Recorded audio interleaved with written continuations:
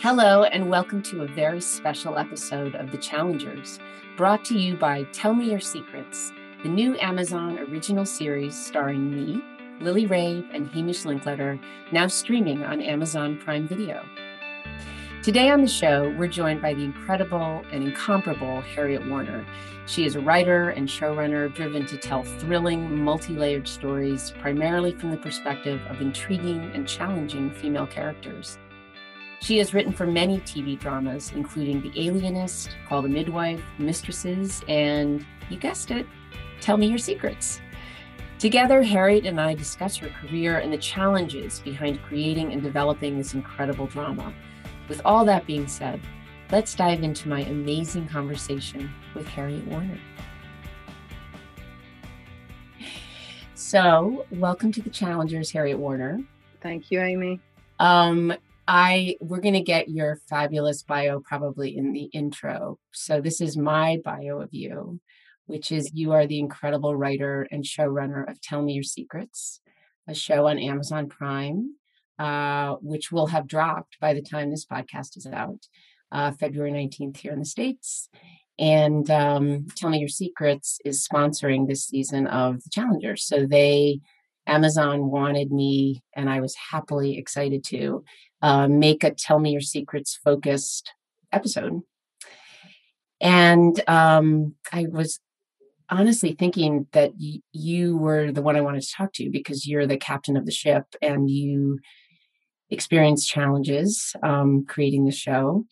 So I want to, you've sweetly listened to some episodes, but it's funny because I was thinking like how there are so many thematic crossovers in the creation of something like this and the theme of this podcast. But this is from the original logline. This podcast is not a how to triumph over adversity, I beat the odds discussion. It's not a discussion about learning to accept a challenge or live despite it. This is a conversation about how the thing that we don't want to happen to us is exactly the thing that can be the catalyst to become the person and join the community that we've been longing for all along. So I was thinking about working with you and watching you beautifully lead. And I guess I would just start off and say, what would you say was the biggest challenge for you with the creation of this series? Thanks, Amy. And just say it's so lovely to be here with you and to be talking about our show. And I think in a way the biggest challenge, and what you've just said in the log line about the podcast, the thing almost you're most afraid of is the thing you need to do most. And for me, as a writer, as a creator, I had always been, for so long, all my life, really wanting a platform, wanting a voice, and yet sort of inherently not being equipped to take that platform and to have that voice. I think I was an incredibly shy child and continued to sort of wish fulfillment but stand on the sidelines. And for various reasons, I remember, just to sort of digress a tiny bit, one of our conversations just after the pilot, you told me about stepping into your power as a showrunner, as a producer. And that really stayed in my head. And from pilot to season, I think that's really what I did. But the thing is, I really struggled with that. I struggled with being the person to go from thinking and dreaming and having ideas to really stepping up and realizing that being a showrunner is being a leader. It's not just about having the story. It's about protecting the story. It's about nurturing relationships. It's about being brave all the time. And essentially, even if it's not in a kind of a hostile way, you're always fighting for one thing or another, whether it's for money or for time, or to really land your vision through convincing people. So I think that was my biggest challenge, to step out of being shy and thinking you can get there without raising your voice. And as I say, I don't mean that in a way that you have to change who you are, but you have to take responsibility for the child, which is the project and the show, and I think have huge responsibility for all those who commit to it and who are on the journey with you. But that was for me, like, birthing the show was one thing, creating it was has its own challenges, but delivering it when you're in the real world and you've stepped out of the kind of the luxury of being with your computer and script making and thinking about what you want to do and what you are doing, to actually go into the world and carve that show from physical things, from locations, to really bring people with you. For someone who is essentially, as I say, shy, like thinking today, oh God, what am I going to talk about? That's who I am. And so to kind of come through that, I'd say that was my biggest personal challenge. And I think that's the thing that I learned to love most, the wonderful relationships, and knowing that I was a good parent to this show. And I hope the people within it, because it was that kind of, obviously you're a leader, you're a CEO of the company in a way, but ultimately you to do that in a way that you bring people with you, and hopefully have relationships that go on way beyond the show, because that's really important to me. It's, yes, the work is the work, but it's also it's life and how you live it, and who goes with you on that journey. Oh my God. You should be a writer. You're very articulate. I feel like there's a million things that I want to unpack. I mean, the first is sort of a logistical thing, which I remember talking to you very explicitly, in that the role of the showrunner, and I don't know if it's different in the UK or different places. It's in the US, it's such a unique role because the best, most innovative, interesting TV shows come from deeply introspective people in their heads that can dream the way you dream, right? So to do that, you are one is usually, not always, but usually very introspective and spends a lot of time in one's head. That is literally where the ideas come from, right? So in a way, it's an entirely different personality type that would, lead So true. literally hundreds of people, right? And Yeah. yet in the US, again, the showrunner has to do both in a way. Even if you have great partners, great producing partners, directing partners, people are always turning to you. So you have to have both the imagination and this pretty externalized leadership quality, which in a way, as you just said, it's like, wait, that's two different kinds of people. Do you know what, Amy? That is like, it sounds crazy, but I never really thought of it like that. And that is absolutely true. That's why I think it's it's the most amazing job, because it is the true creative, the true visionary, the ability to make the things you think of happen. And it is such a privilege and such a gift, and it doesn't exist in the same way in the UK. And it's very compartmentalized, and I'm not criticizing it, because it's the way our industry is, but having done it in America, and I think made an incredible show, and equipped myself with a huge number of skills, and loved it. As I say, it's the real delivering the vision. It's very strange to come back and you work in a sort. You're not optimized, I don't think, as a creator, even if Mm. you have created the show. And that's just how it is. I think it will really take a while for the UK to catch up. But also there's a kind of, there's an industry in producers and production, and I just think that it's always been so compartmentalized that people have got used to it, and it's almost like, yeah, the writer can cause problems rather than make extraordinary solutions and find efficiencies, and isn't this precious creature that's going to collapse if you say, hey, we can't film that scene. So, you know, we're going to tell you to do it this way, when actually an empowered showrunner is going to say, look, we can give me the problem and I will find you a solution that doesn't damage the vision. And I think that's the sort of, that's what you miss when you've done it in the US, Oh, and it's, I love that. And I absolutely relate to it as an actor because similarly, it's like they're so I mean, I I can't even tell you, on in the past 10 years, I probably did it with you. You see when you're not a producer, which I am happy, very happy at times to not be, but you yeah, see there's a huddle, right? And there's a concern, and it's like use me, it's like, oh well, we yeah, the scene is too short, the set is, it can be very simple, right? It's like, oh, the set is shorter than the scene. It's like, oh well, maybe we can do this. Like, if we're all rowing the same boat, you yeah. can think of a solution, I can. And I mean, honestly, I have often thought it's just another expression of patriarchal dysfunction. I mean, this idea of like, 100%. when I got to LA, and coming from not only theater, but we had an ensemble.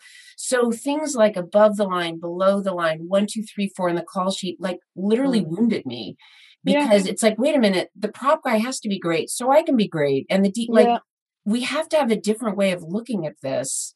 yeah, And honestly, and I think back to 20 years ago, whenever that was, and I'm happily it's so changed. Most of those guys were men patting people like yeah. you and me on the head. I mean, that's just the way it was. So I feel like we're changing. Yeah, I mean, I'm sure, there'd be huge kind of reaction to saying this, but it is true. Like in the UK, we are, those people that are kind of allowed to be showrunners are mostly men. We're still, I think we're really behind, not completely, but a lot as a rule. Mm, Um, and I agree. I think if you have brilliant people with huge histories and experiences, why would you not open up to collaborate on lots of different levels and find solutions? And I think it's that. I mean, we know that the show, any show, is, you know, as Shonda says, it's the train has left the station and you're laying track for that oncoming train. And of course, it's an industry, it's a machine. And I think therefore it's like, let's just keep this, let's just handle this, let's just move on. But what if you stopped for a second and you looked around and you made something incredible happen in that moment? That's, I think for me, that's because I came to show running through this show, and I learned I don't say I learned my craft. I've begun to learn my craft, and my God, I've got so much to learn. But it was baptism by fire, and I didn't burn, and I think therefore I can see new ways perhaps of doing things, certainly ways in which it's about respect. It's like what I learned is, God, as I say, you have so much protection to do if you do your job well. It's protecting the vision, but it's protecting your people mm. and being true to everything you've said to them and working with integrity, so that, like, we are sitting down now, regardless of your podcast, we would be sitting down as friends if I was in LA or Martha's Vineyard, or that's what I think you get when you are open and when you stay open and you work with people, and you, as I say, you bring people with you. And I think there isn't probably enough of that in the business, because I don't know if it's about trust, but I think you have to, when you connect and you commit, that's it. We're all on that ride together to make the show, and therefore you want many people pulling together. And I think also, it's just finding your own style, just like with Yeah, anything. And I remember, like, what's my style? I had a very similar moment where I had many moments in Judging Amy where I mean, some of it came naturally, because it's like, well, this is autobiographical, so I can get up and talk about creatively, right? But one of the moments that is just occurring to me now is after 9/11, actually. And yeah, we took a day or two But then the day that we went back to work, we were very close, cast and crew, and we gathered outside in this, probably 100 people, a whole crew, and Tyne Daly, who had been a great mentor to me, and also make beautiful speeches and great. I kind of assumed that, okay, Tyne's going to say something great, and she turned to me and she just had like deer in headlights, and I made a speech about why what we were doing was important and humanity and creation of art. I'm sure you had a similar speech, but I remember in that moment, like literally hundreds of little vulnerable eyeballs looking at me. And I had to step up, and I was honored to do so. But do you, like, were there moments I'm sure there are many moments, but were there moments that you can remember distinctly where it's like, oh, I'm sure, Bruna, maybe somebody else will handle something, and realizing like, oh, it's on me? Like, was there a moment? Yeah. I mean, just to say what you just talked about, that gives me such goosebumps. I mean, that's like, wow, everyone has, like, wherever you were in the world, I mean, I could cry thinking about that, and what that would have meant, to do that to your cast and crew. But yeah, I absolutely, I think early on I would be on, because I was in the UK for a bit.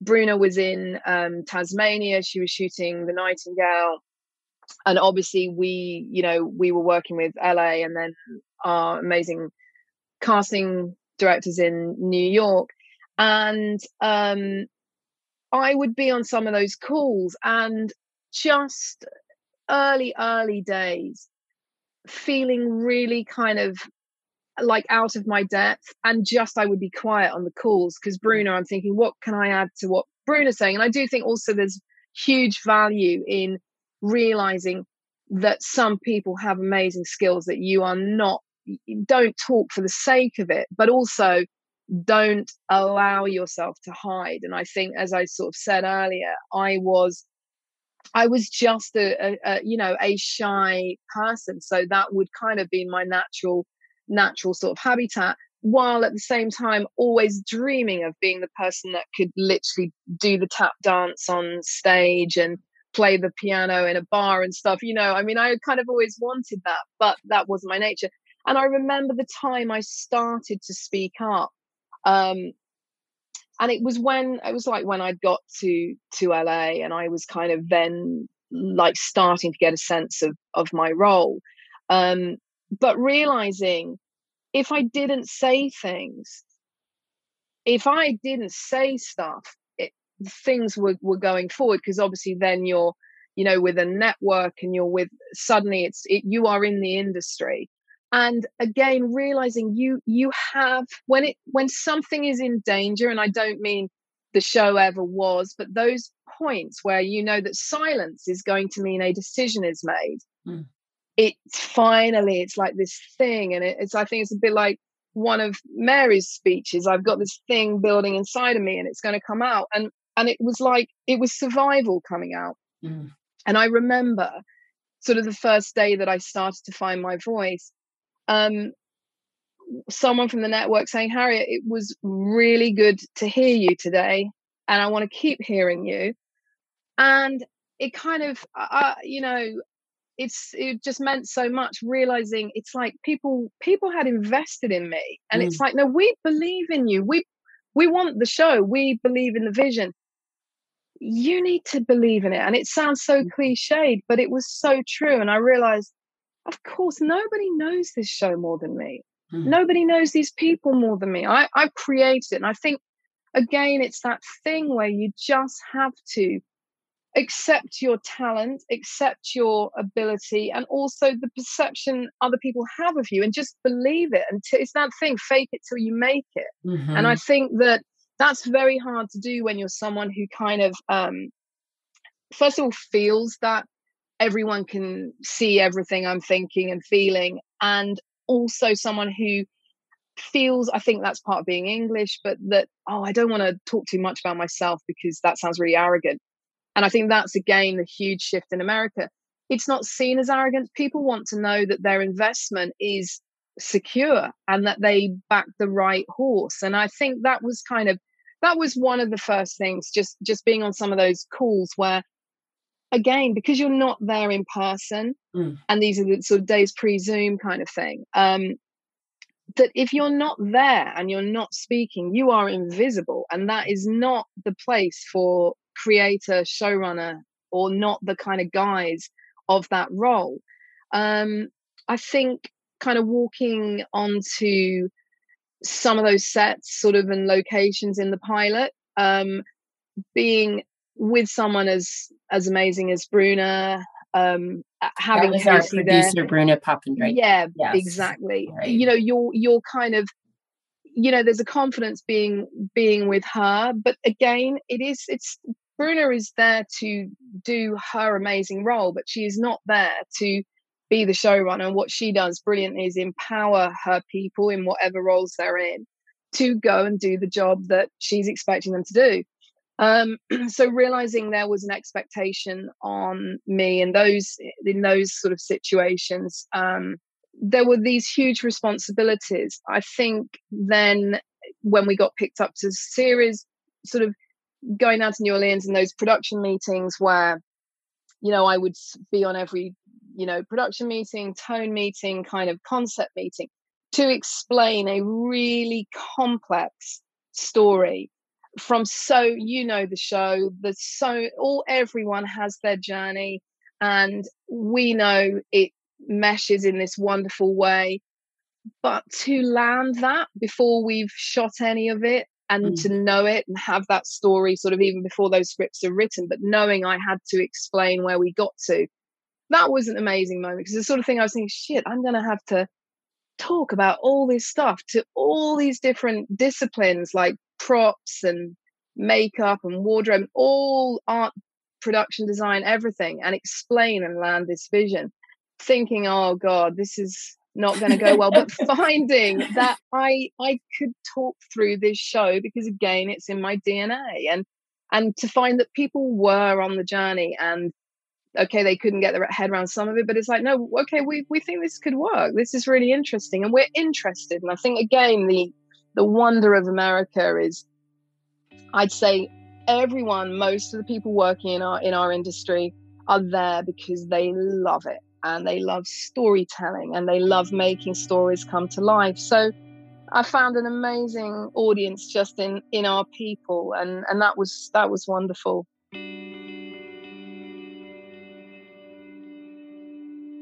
Stick around. We'll be right back.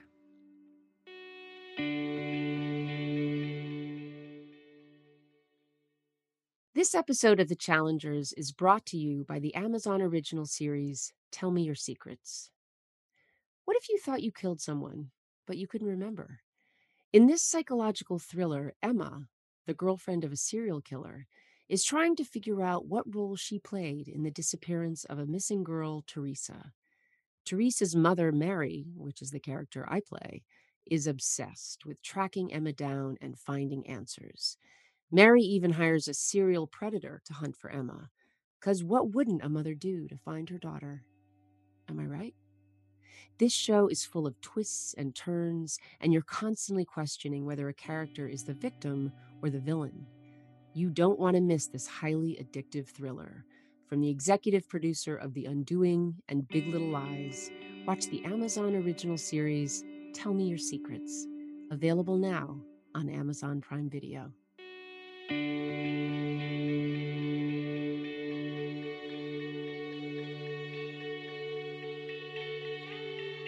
Coming up on today's special episode, Harriet and I continue to discuss her career and her work on Tell Me Your Secrets. Let's listen to the rest of my conversation with Harriet. What drove you to tell this story? Well, I'm always fascinated by relationships, and I was really interested in someone having loved someone and not known something huge about them. So that sort of central relationship with Emma and her past lover, and this idea of intimacy. Can you have true intimacy without true knowledge? And I started to think, how could I look at those themes? How could I tell them in a story? And I thought about a woman who had been involved with a killer, and really that his crimes are almost kind of separate to her, not necessarily guilty complicity in them, but this perception of guilt. If you loved him and he was evil, how can you not know that? How can you not be evil? And I was really interested in how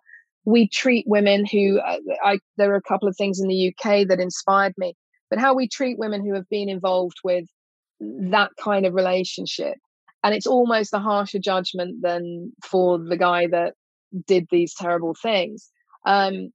So I was really interested in that. And then this idea that you actually can't really survive that. You, for your own protection, you're essentially given a new identity. And that took me to witness protection. And when I thought about this character of Emma, I thought, well, who's at the beginning of that story? Like, how can I have this figure mean something? And I thought, right, the mother of someone who is lost, believed to be at the hands of this couple, and therefore the only person left to give answers to this mother is Emma, and therefore that gave me the character of Mary.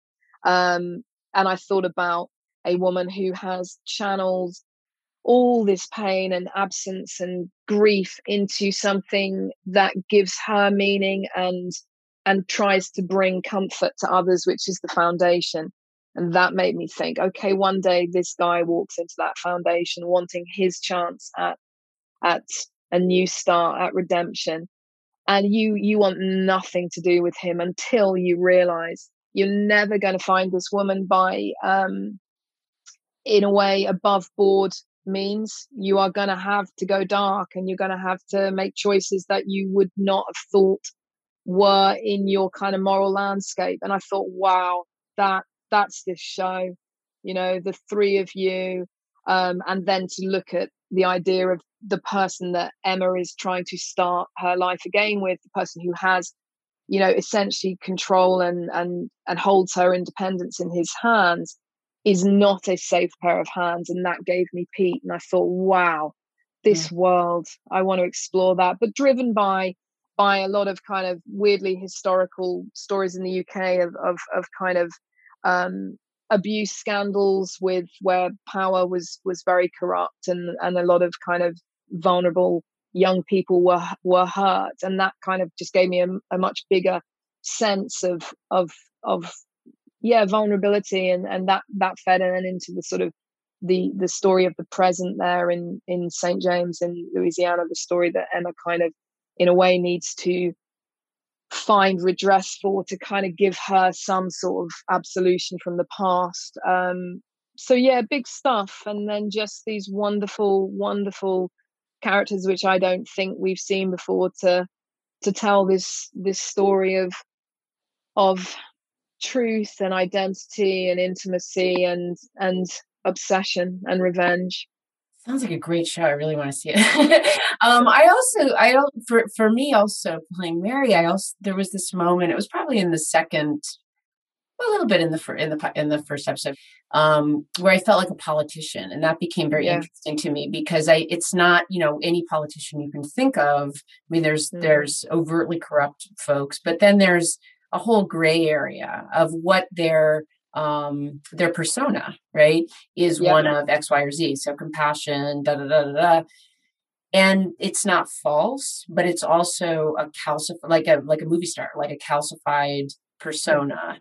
And then especially if you're playing somebody based on righteousness and integrity, if your inner self is not, I think this is mental and emotional health. Like if that's really not integrated with your persona, you start to go a little batty, right? So the more righteous her public persona is, the darker this is. And then the only person that knows her is John, is this guy. Yeah. And I think that's so kind of, that is so Mary. I mean, that is in a way that this coping mechanism becomes this completely unattainable, like, facade for her. She isn't that person, but it's also put on her, because I think what's really interesting is, again, female grief. It's like there are certain roles a woman has to play as a grieving mother.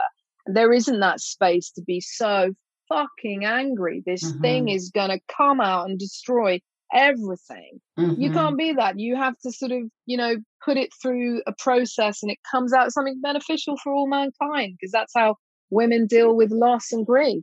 Well, it's literally pietà, right? It's like you need to Yeah, be long-suffering, generous, beautiful, completely. and just all of the and I think Mary's smart enough to be able to construct that, like she gets it, Yeah, just like, but yeah. yeah, I mean, the vigilant, we haven't seen that, outside of sort of, I don't know, this is a big statement, I'm not sure if this is true, but like there's the kind of cartoony, what I would consider cartoony Tarantino vigilante female, but it's like we haven't, for No, reals. And wow, I can't even tell you the number of times, like when I've, less so now actually, and less so with female writers actually, but whenever, like let's say 10 years ago, it's like I was playing somebody, it's like, I think she has mixed feelings about being a mother, or maybe she doesn't want to be a mother. It's like, especially on network television, it's like not acceptable. I It's know. like, Isn't that and extraordinary? now I do feel like there's more room Yeah, to play, but it's still very uncharted territory. I mean, I feel like yeah, it really rocks the whole system yeah, if women have complex feelings about motherhood. yeah. It's extraordinary, isn't it? That like you think of history and think we are still only just starting to tell these stories. I mean, on one level, it's kind of you then feel like you have this huge well to draw from, and a landscape to mine. But on the other level, it's like, my God, did you only just notice us? Did you only just realize this is hugely complex, and that we can be moving in a beyond this tiny little compartment we were Yeah. given. As I say, the artist in me just thinks, wow, like wow, we've got some stories to tell.